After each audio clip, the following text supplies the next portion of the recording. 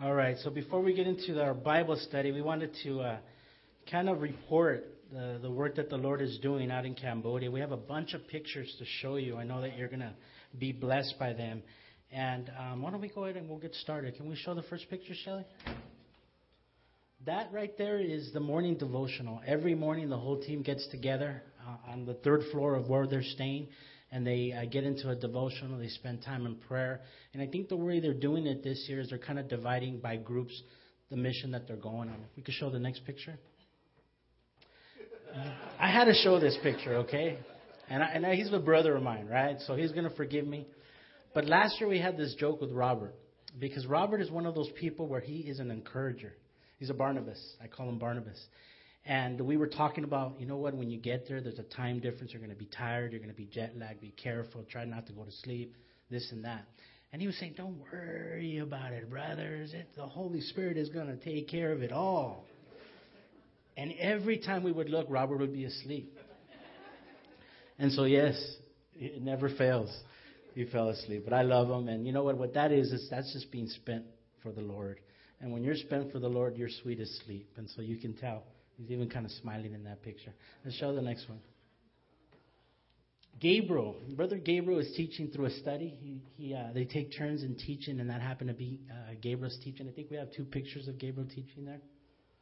As you can see, it's funny because he's laughing, and then you see the corner of Rich and Manny over there in that corner. And I know you can't really see them, but they're cracking up. So whatever he said made them laugh.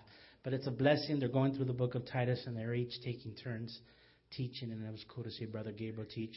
Continue to keep him in prayer. For those of you that do not know, he scraped his leg, and it got pretty badly infected. But it seems to be doing better now, so keep praying for him. Let's show the next picture, show. That's Pastor Manny and the 2 boys. Like I said, part of the team went to go and build a covering for the children, and another part of the team went to another village. And so Manny and some of the team went to this village. And I don't know about you guys, but I was super blessed by this picture because look at the laughter on his face. It almost just reminds, there's like a glow to it. I don't know if it's just me or there's like a childlike laughter to him. And it's just so cool because you can just see he's being so blessed. He is being so blessed. And I'm gonna read a letter, an email that he sent all of you, where he tells you just that he's being blessed. Let's show the other picture. That's him in that same village. He was mentioning that he's just blown away by these little kids. There's so much poverty, there's so much want, there's so much suffering, yet they're so happy. And it's something that we should learn from. Let's show the next one. That's Pastor Manny and a little boy named Diamond that lives. He doesn't live in the house, but he pretty much lives there. He goes to that house where they're staying at, and he has a form of a disease where his skin is kind of falling off. It's like a form of leprosy. And this little kid he's such a blessing. He dances. He's happy. He's another kind of a example to us that even in our sufferings, man, there's still joy in the Lord. And so that's Pastor Manny and Diamond. This is Randy, Mark Barrio, and Eva Barrio's son. He's in the back of the truck. Back there, it's all back in Cambodia. You can do all those things, man. You see buses, and there's like 500 people on a bus, 300 of them on top of the bus. So that's nothing, okay? There's no child endangerment there. Let's move on to the next one. These are the little kids, and I thought I'd share this picture. I showed it to the guys last night because of the men's study. Brother Ray Navarro comes to the studies, and he always brings us these paletas. If you guys don't know what paletas are, don't worry about it. They're suckers. They're lollipops. Anyways, these paletas are straight out of Mexico. They're called Coronado Paletón de Quemada. And so I just thought it was cool that straight out of Mexico all the way to Cambodia, And you can see these little kids. They're just blessed by them. They're good. I'll give one of these to one of you if you want it so you can taste it. But if you notice, a lot of these little kids have blonde hair. And that happens from malnutrition. They don't eat enough, and so their hair dye, or however you call it, becomes blonde. And so that doesn't happen because, there's blonde little boys in Cambodia. No, that happens because of malnutrition. They also get big stomachs, not because they eat a lot, but because they have a lot of hair. So a lot of poverty, but they're being blessed. Let's show the next picture. Okay, now this is that second group. Robert and a group, Rich and Pastor Hong, Randy, they went to Prey Veng, which is one of the poorest villages in Cambodia. And we were blessed to be able to be a part of adding and building onto a church over there. But the thing was, there was 100 kids that got together apart from the adults, and they would meet out in the open. So they had to deal with the rain and they had to deal with the sun. And it ain't rain and it ain't sun like we're used to dealing over here. And so the little kids had to deal with that. With this time, if we can show the next picture, they're mixing cement and so forth. They did a covering for the little kids. Nothing extravagant, but just something that'll keep them out of the sun and out of the rain. So it's a blessing to be able to do that. As you can see, they're putting up the bamboo sticks. There's Eleazar and Isaiah. There's Eleazar again. They're putting up. They get the bamboo sticks right there. You know, behind that is all rice paddies. It's right next to Vietnam, so that's all you see is rice paddies. There's Robert cutting some of the bamboo. He's not asleep, as you can see. And there they are after a long days of working. They're pretty much resting and eating with the locals there. And so that's an awesome picture to see them eating with the locals. That right there is back at the house, the Water of Life. And before they do anything, they start their time in worship. And man, worship is just their neighbors. You're walking up to that house and you can hear it a block away. They're worshiping, you know. And so it's a blessing to be able to be a part of that worship. And now this here, they're getting into a Bible study. I believe we're going to see another picture where Brother Rich is teaching the study. There he is right there. And so every day they're taking turns. They're getting into studies. They're constantly in the Word. These little kids are in the Word 3, 4, 5 times a day. And so they're being blessed. You know, we're here for 30 minutes. We're like, man, preacher's going long. And they're all day long. You know, it's like Nehemiah and Ezra time, you know. There's Brother Manny giving a teaching. It's going to be pretty cool because in the next couple of pictures, you're going to see him even involved in a skit. How many of you knew that Brother Manny was an actor? There's part of the skit. There you see Danny and Rin and Robert and Randy and Cynthia, Deborah. And there's that skit that I was telling you about. Look at how good of an actor Manny is. There's Abel and Eleazar, and as you can tell, that's a skit. So they're doing things constantly for the kids. They just started VBS. That's part of what he's talking about here, and they were super blessed by it. There's Sister Paula and Katie after having the baby, and little Samuel. And there's Brother Rich and little Samuel. And there's Gabriel. There's Manny and a brother named Rin from the Water of Life. Robert and Diamond again. And there's a video. What? That's mine. Oh, where are you from? I'm from Cambodia. Cambodia? Is this your sister? Yes. What's her name? Her name's Savon. Savon? Yes. Oh, that's pretty. Have you ever heard of Jesus? Yes? Do you know who he is?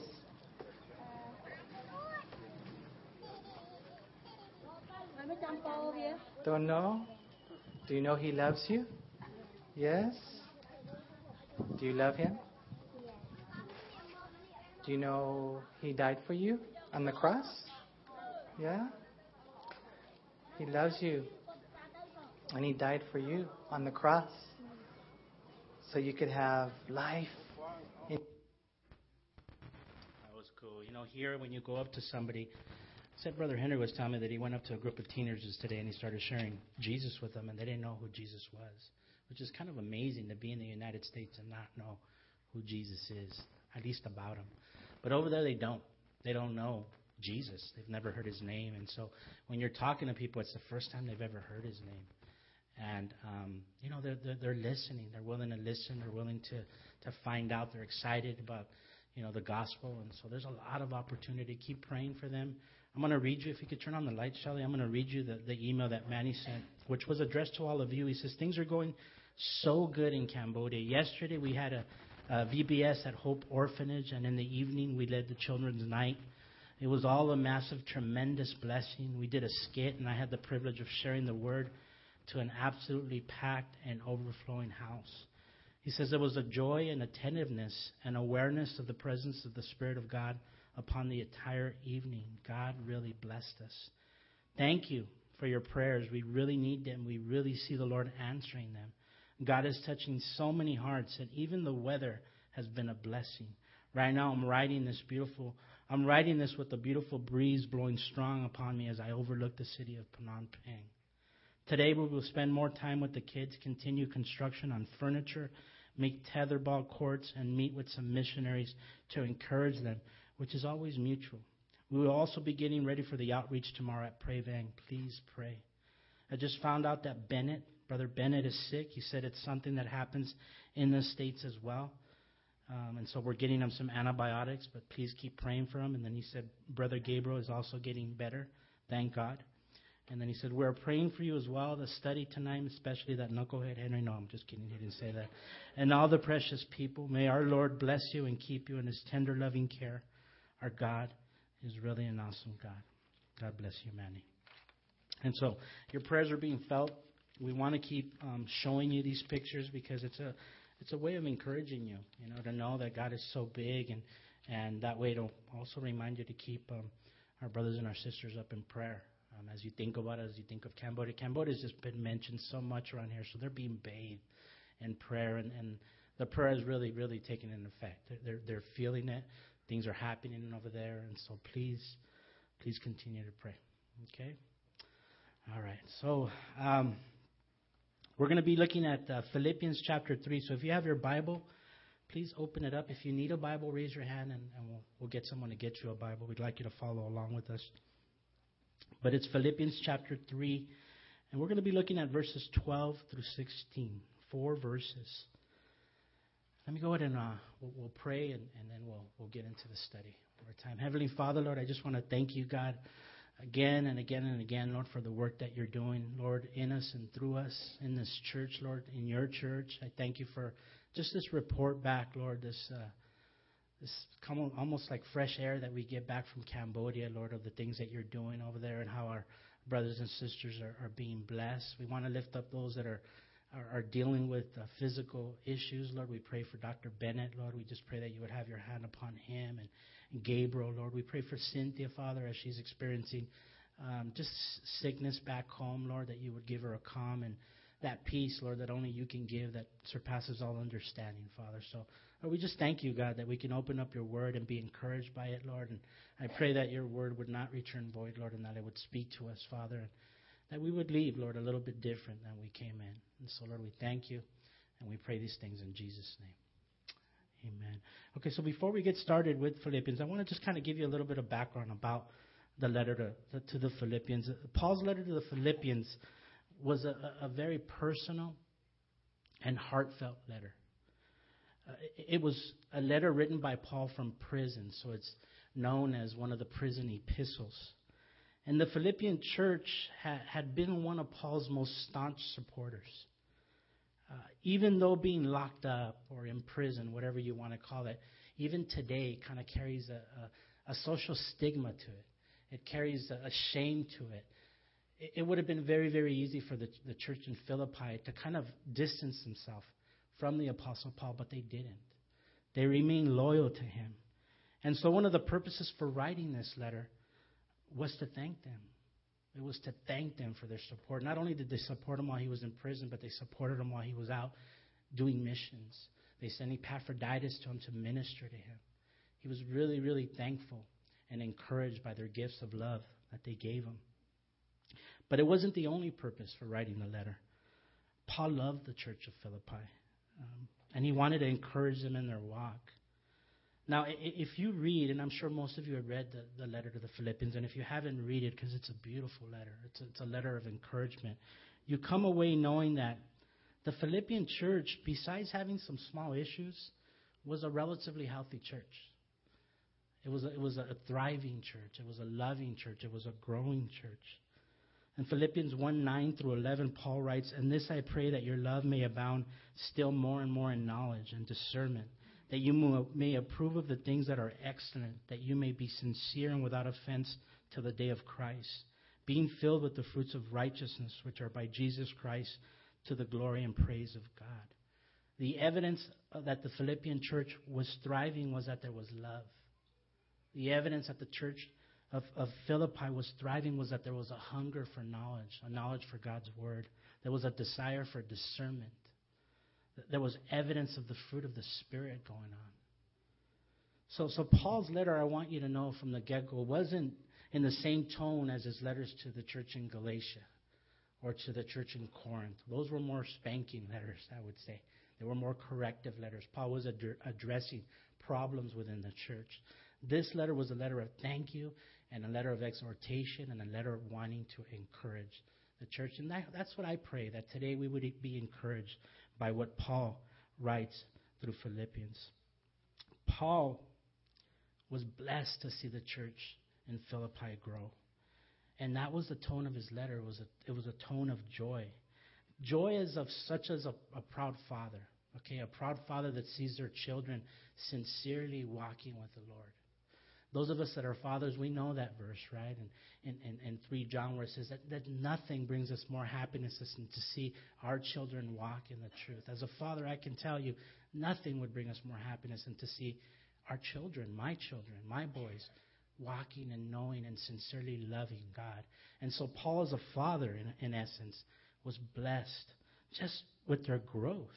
But as a father, he didn't want them to stand on that growth. He didn't want them to be satisfied with the blessings that were going around them. He wanted them to be hungry for more. And so that was his purpose also for writing them, to encourage them to keep going, not to be satisfied with the progress. C.H. Spurgeon wrote, "The moment a man says, 'I have it,' he will no longer try to obtain it. The moment he cries, 'It's enough,' he will not labor after more." And so question, if by the grace of God, that church or this church is healthy, does that mean that it should kick up its feet and relax? The answer is absolutely not. Paul the Apostle says no. The world is too dangerous. The devil is too cunning. The gospel is too glorious for the church to relax. And so as the church, we need to keep going forward, right? We need to keep maturing just like a grape matures on the vine. We're to mature on the vine, which is Jesus Christ, so that hopefully one day we'll have that sweetness of Christ. And so we need to mature as Christians. And that's what the study is all about. What is a mature Christian? In our passage today, we see at least 7 examples through a picture of Paul the Apostle's life of a mature Christian, of a mark of a mature Christian. We're going to be covering again Philippians 3:12 through 16, only 4 verses. But before we read that, I want to point your attention to a previous verse, which is Philippians 3:10, because it really, really shows us a picture in the heart of Paul the Apostle. F.B. Meyer calls it the soul's quest for the person of Christ. It says, "That I may know him and the power of his resurrection and the fellowship of his sufferings, being conformed to his death." That was Paul's heart, guys. Everything else he considered, pardon my language, dung. That's the actual word he used. Everything he had ever amounted, everything he had ever worked for, he considered it a loss for Christ. His heart was sold out. His whole desire was to know Jesus. He wanted to know him. And as Christians, we all want to know him, right? We can say we know Christ, but we should always say we want to know him more. And that was Paul's heart. He wanted to know everything about Jesus Christ. He wanted to know his power, it says. He wanted to wrap his mind and his heart around the knowledge of the power of the resurrection, it says. Dunamis, which means power. That's where we get the word dynamite. He wanted to know that. He wanted to know the power that raised the Lord from the dead, which, by the way, we all have as believers, if you're a believer today, through the person of the Holy Spirit. Paul wanted to know that, but he didn't stop there. He even wanted to know the fellowship of his suffering to the point of death. Now, I don't know about you, but when I read this, I said, wow. You know, I'm fine with knowing you, Lord. I want to know you. And, Lord, I want to know your power. I want to know your power. But, Lord, the fellowship of your suffering, even to the point of death. Ouch. But that was Paul, guys. And yes, sometimes we have to go through the road of suffering and even death in order to know him and to know his power. That was Paul's heart. That was what made him tick. That was his motivation for life, knowing him. And again, I would say that many of us in this room would say, I want to know him. We're here, right? We're here on a Thursday.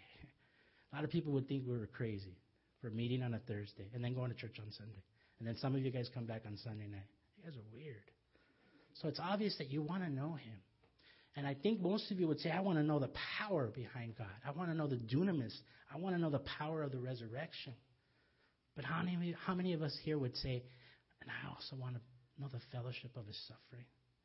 I want to know that even to death. That was Paul the apostle. Paul did. And yet in our passage, he shows us the first mark of a mature Christian. So let's go ahead and we'll read it, Philippians 3:12 through 16, and then we'll kind of go back and look at it verse by verse. But it says in Philippians 3:12, not that I've already attained or I'm already perfected, but I press on that I may lay hold of that for which Christ Jesus has also laid hold of me. Verse 13, brethren, I do not count myself to apprehend it, but one thing I do, forgetting those things which are behind and reaching forward to those things which are ahead. I press towards the goal for the prize of the upward call of God in Christ Jesus. Therefore, let us, as many as are mature, have this in mind. If anything you think otherwise, God will reveal even this to you. Nevertheless, to the degree that we've already attained, let us walk by the same rule. Let us be of the same mind. Beautiful passage. Beautiful passage. Because the first thing that he shows us as a mark of a mature Christian is a humble self-appraisal of self. As Christians, we need to know who we are. We need to know that we're not perfect. We're not super Christians. Yes, we have the power of the Holy Spirit, and with that, wow, we could move mountains. But who we are still, we struggle. Paul was honest. Paul the apostle, 30-something years into his walk with Christ, admits to not having attained or been perfected. 30 years. That's amazing. If you know Paul's life and what God did to him, to have him say, I haven't attained anything, I haven't been perfected, is amazing. The Philip translation says, yet my brothers, I do not consider myself to have arrived spiritually, nor do I consider myself already perfect. In other words, Paul is saying, look, it's my heart to know Christ. I want to know him in all ways. But I'm nowhere near where I want to be. And that's got to be us, Christians. We have to have a good, honest, humble self-appraisal of self. Warren Wiersbe wrote in his commentary to the Philippians, a divine dissatisfaction is essential for spiritual progress. Someone who has a humble appraisal of self is someone who says, I'm not perfect. I'm not perfect. I make mistakes. Paul the apostle called himself what? He called himself the chief of all sinners.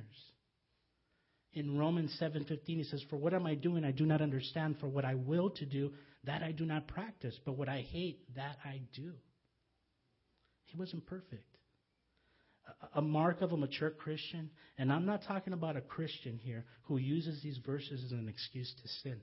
I'm talking about the Christian who's burdened, who's convicted with sin, who sins and he cringes because he doesn't want to sin. That's what I'm talking about here. Someone who readily admits, I'm still a work in progress. God is not finished with me yet, basically is what Paul is saying. Even though I know that I won't always hit that mark, I won't always hit the bullseye, that is going to be my aim, the bullseye. And so that should be us as Christians. Our aim is the bullseye. We know that the percentage is going to be low, but every single time we aim, it's going to be for the bullseye. We're not perfect, right? We're not going to be sinless, but like our pastor says, we should sin less as we mature as Christians. But we also have to admit we're sinners. We were at a Bible study where I mentioned that we're sinners, and someone took umbrage with me for that. He says, what do you mean we're sinners? I was saved by the blood of Christ. I knew what he meant, but I had to remind him of these passages. Hey, Paul says I'm the chief of sinners. Paul says the things that I don't want to do, that I find myself doing.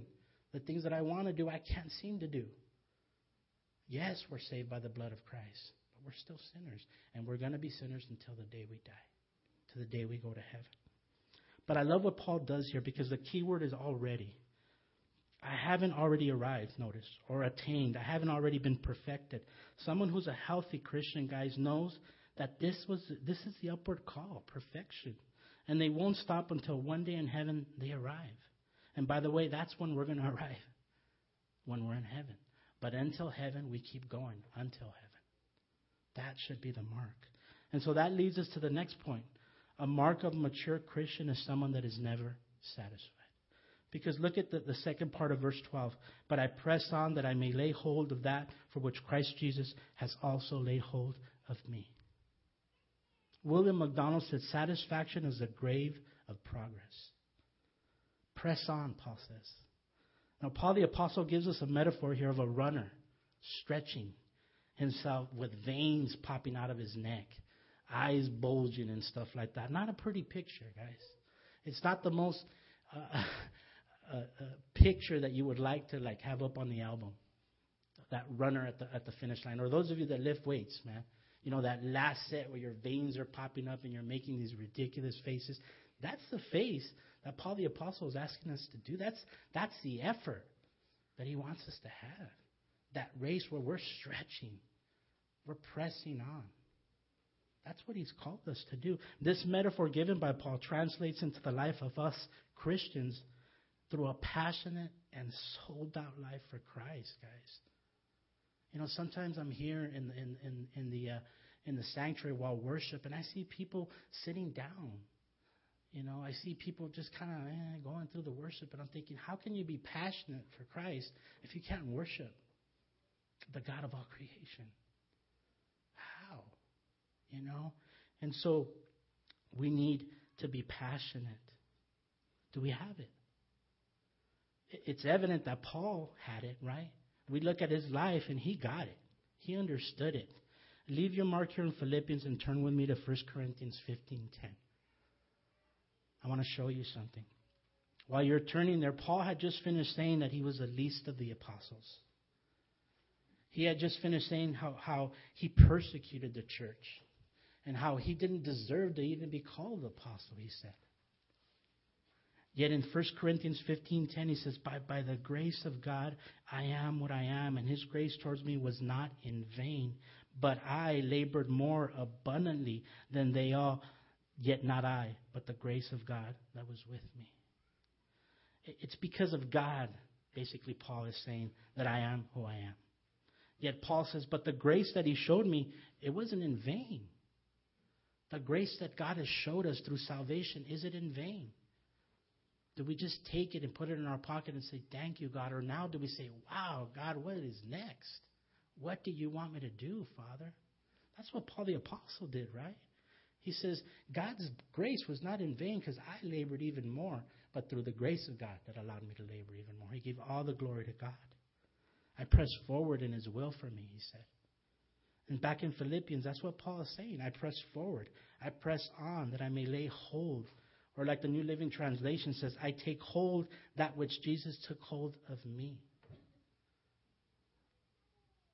Paul says, even though I'm not close to the peak of my walk, I haven't revived, I haven't done anything yet. This is Paul the Apostle again, guys. Nevertheless, I press forward to understand God's will in my life. Listen, guys, as Christians, we're going to mess up. And there are things that are going to happen in our lives that we just can't wrap our minds around. We're just not going to be able to understand. But whether that means we repent or we trust God and we move forward, we have to press on. And so that leads us to another mark, the mark of Christian maturity, forgetting the past. Because look what it says in verse 13. Brethren, I do not count myself to have apprehended, but one thing I do, forgetting those things which are behind and reaching forward to those things which are ahead. As the apostle was contemplating, as he was thinking about not being perfected yet, about not arriving, about not attaining anything, I think he got a glimpse like, man, I haven't apprehended anything yet. I haven't apprehended it. But one thing I do, forgetting those things which are behind and reaching forward to those things which are ahead. As the Apostle Paul was contemplating his walk, man, he came to the conclusion, I haven't done anything yet. But one thing I do know is that I'm not going to get stuck in the past. And that's what he's saying here. I made mistakes, but then he says, but one thing I do is I put them behind me. A mark of a mature Christian, guys, is someone who does not let the past bog him down. He doesn't let the past hinder him from going forward.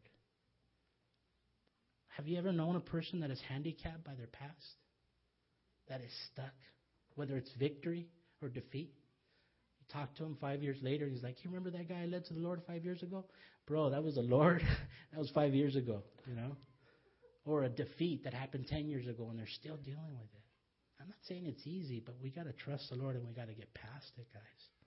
The past could hinder us if we focus too much on it. And I want to be clear that these things could be defeats or they can be victories. And what do you mean defeat or victories? Well, I mean that someone can spend so much time pondering past defeats or victories that they get stuck there like quicksand, can't move. I like the analogy that I heard Pastor Manny use, and I call it the rear view mirror analogy. I'm not sure if you remember or if you've ever heard him say this. But basically what it is if any of us were on the road driving and we spent the majority of the time looking in our rear view mirror, the chances of us crashing are going to be pretty high, right? The chances of us crashing are going to shoot up. If our insurance company knew that all we did was look in the rearview mirror, there goes our rates, right? Our rearview mirrors are there to help us get information that we use to help us keep going forward. Our rearview mirrors are there to help us assess the roads that we've traveled to help us make better decisions as we go forward. That's what our rearview mirrors are for, right? We're to take a peek. That's it. Take a quick peek, back right here. Side mirrors, peek. Rearview mirror, peek. But most of your time is spent looking forward. We're supposed to glance at our rearview mirrors. That's it. Well, it's the same way from a spiritual perspective, guys.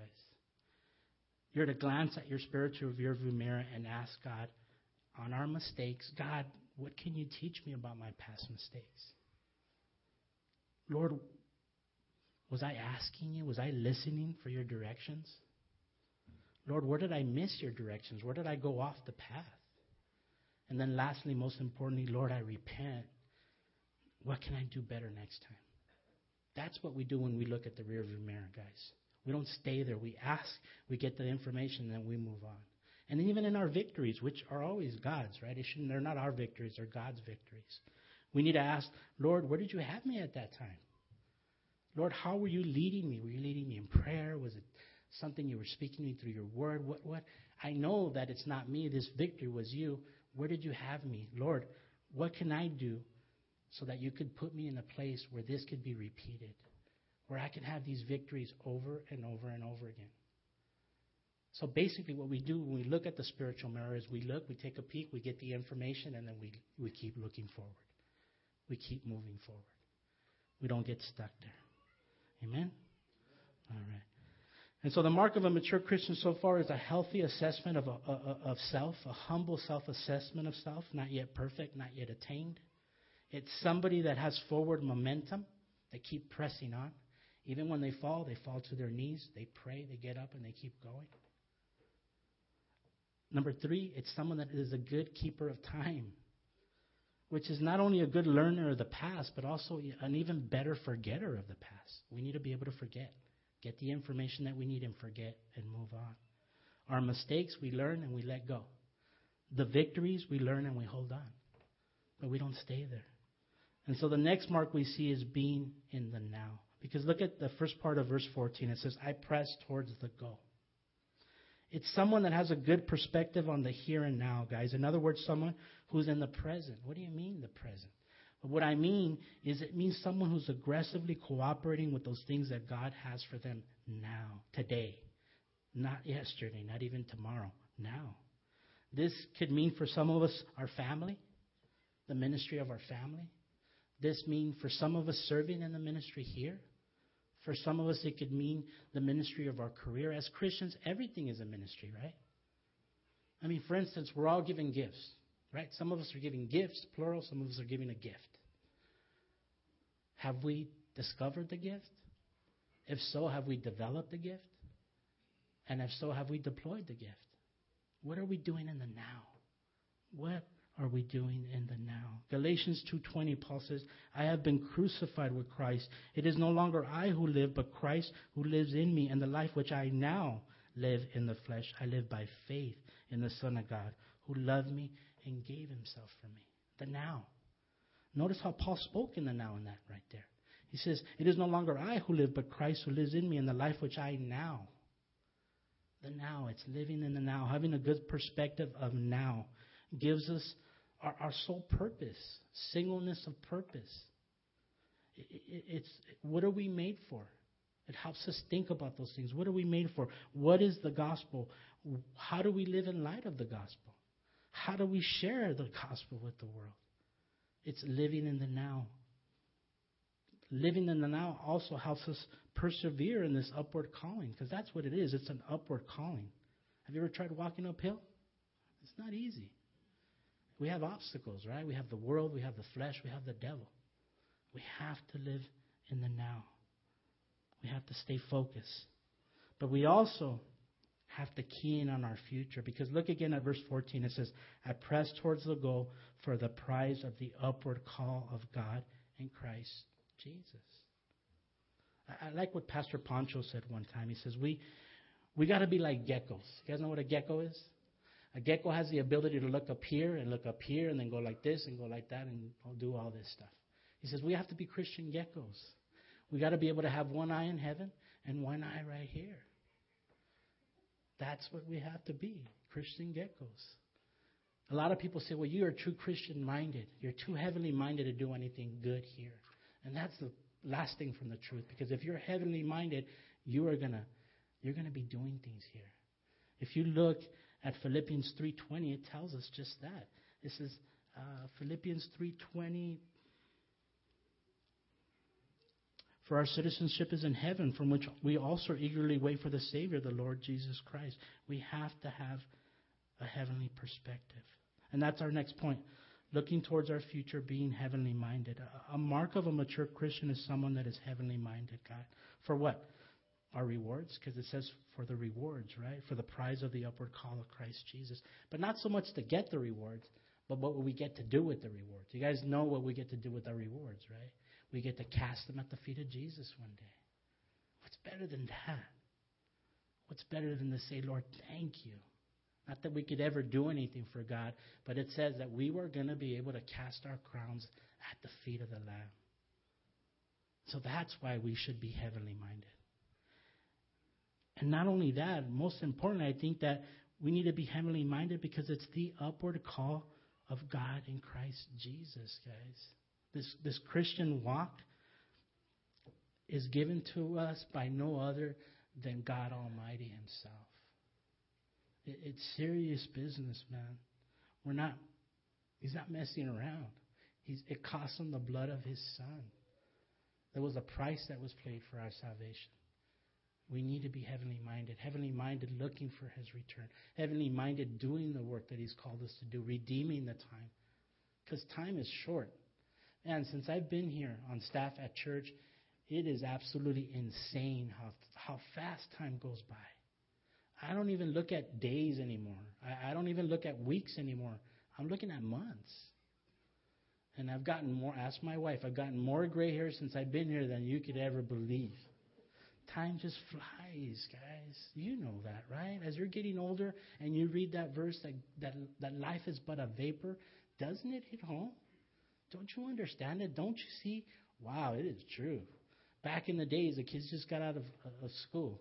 Man, a summer seemed like a lifetime, right? Or a school season seemed like a lifetime. But how fast does summer go now? Forget summer. How fast has this year gone by already? We're half of the year, guys.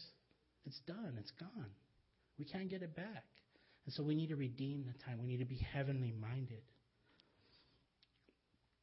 I like what Warren Worsby said, and it's something that Manny uses a lot. He says, heaven is not just a destination, but heaven is a motivation. When we get to that destination, then we'll be like Jesus. And that's the upward call. That's the upward call of God in Christ Jesus, is to be like Jesus. Everything else while we're here is just boot camp, guys. It's just boot camp. It's just practice.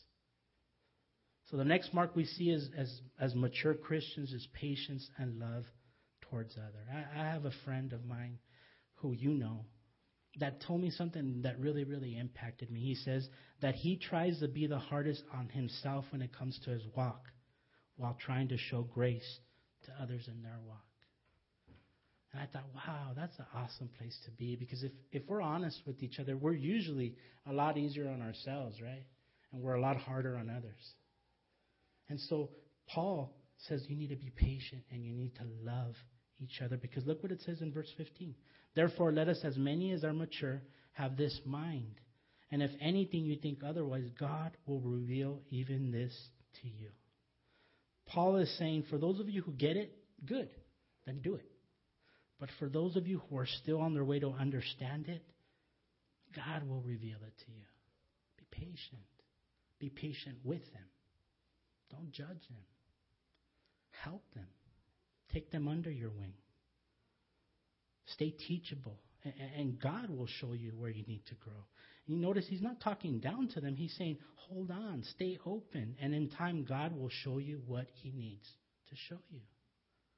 Be patient and show love towards others. That's what Paul wrote, right, in Philippians 1:6, when he says, being confident of this very thing, that he who has begun a good work in you will complete it until the day of Jesus Christ. Who began the good work, guys? Us? Oh, it's God. Who's going to finish it? Us? No, it's God. So we got to be confident in that. Patient, loving, especially with newer believers, especially with those that are just coming to the faith. Don't look down on them. Love them. Be patient with them. God, it's awesome with this verse, because God calls us to maturity, but he never leaves us to do it by ourselves, or else we wouldn't be able to. It's impossible. And so we close with Paul showing us the last mark of a mature Christian, and that's being a uniter. I'm not sure if Aaron is here, but I don't even know if that's a word, but I'm just going to use it, a uniter. Not a divider, but a uniter. Because look at verse 16. Nevertheless, to the degree that we've already attained, let us walk by the same rule. Let us be of the same mind. We have to unite. And when we see a picture of brothers in Cambodia, man, it's got to melt our heart, because they are part of us. When one of us is suffering, we all have to suffer. That's what the call of God is. When one of us rejoices, we rejoice with them. We're together. We're a family. We're not to divide. We're to be uniters. Back in Philippians 2, verses 2-4, Paul writes, fulfill my joy, being like-minded, having the same love, being of one accord, of one mind. Let nothing be done through selfish ambition or conceit, but in lowliness of mind, let each esteem others better than himself. Let each of you look not only for your own interest, but also for the interest of others. That's how we're to live. Uniters, guys. And so there it is. In just 4 verses, we see how Paul's life demonstrates so many marks of a mature Christian. That's what we're to follow. Paul says, follow me as I imitate the Lord. Imitate me. What we know of Paul the Apostle's life is that he's been on fire from the get-go, right? Ever since he fell off that horse, ever since he got knocked off that horse, he has been on fire. And his fire didn't dissipate. It actually grew. Well, some of us started on fire. Most of us started on fire. But that fire seems to be dwindling in some of us, and it doesn't have to be that way. We need to ask God to fill us again with the Holy Spirit. We need to fall in love again with who Jesus Christ is. And so Paul the Apostle gives us a picture of what it is to be a mature Christian. Honest and humble. An honest and humble self-assessment. Still lacking, still needing. Paul said, I haven't arrived, I haven't been perfected, I haven't attained yet. Number 2, one who presses forward. In spite of their limitations, they have forward momentum. Paul says, nevertheless, I press on. And then one that's a good timekeeper of the past, a good rememberer and a better forgetter of the past. Paul says, forgetting those things which are behind me. Of the present, living in the present. Paul says, reaching for those things which are ahead. He says, I press towards the goal. And then also of the future, being heavenly minded for the prize of the upward call of God in Christ Jesus. Being loving and patient, knowing that God is in control, that God is the one that's going to finish the work that he started in us. Paul said, if anything you think otherwise, God will reveal even this to you. And then lastly is being a uniter, not a divider. Paul says, to the degree that we've already attained, let us walk by the same rule. Let us be of the same mind. And so I pray that this particular passage serves as an encouragement for you. I know a lot of times, especially lately, and that's the beauty of going through the Bible, is you don't get to pick and choose what you teach. Pastor Manny has been teaching on some things that are tough. We have to teach them because we need to know them. We better know them. Hell, sin, sanctification. We better know them. But once in a while, it's good to have a teaching where we're encouraged and we're exhorted. And that's what Paul the Apostle was doing. He was encouraging, he was exhorting the church to keep pressing on. And so that's my prayer for us today, that we keep pressing on, that we let those things that are behind us go, that we learn from them, but out the window. We take a quick peek at that mirror, but only a quick peek. The rest of it is going forward. Amen? All right, let's pray. Heavenly Father, Lord, I just want to thank you again, Lord, for your grace. Father, I thank you, Lord, that, Lord, you even speak through donkeys, Lord. There is no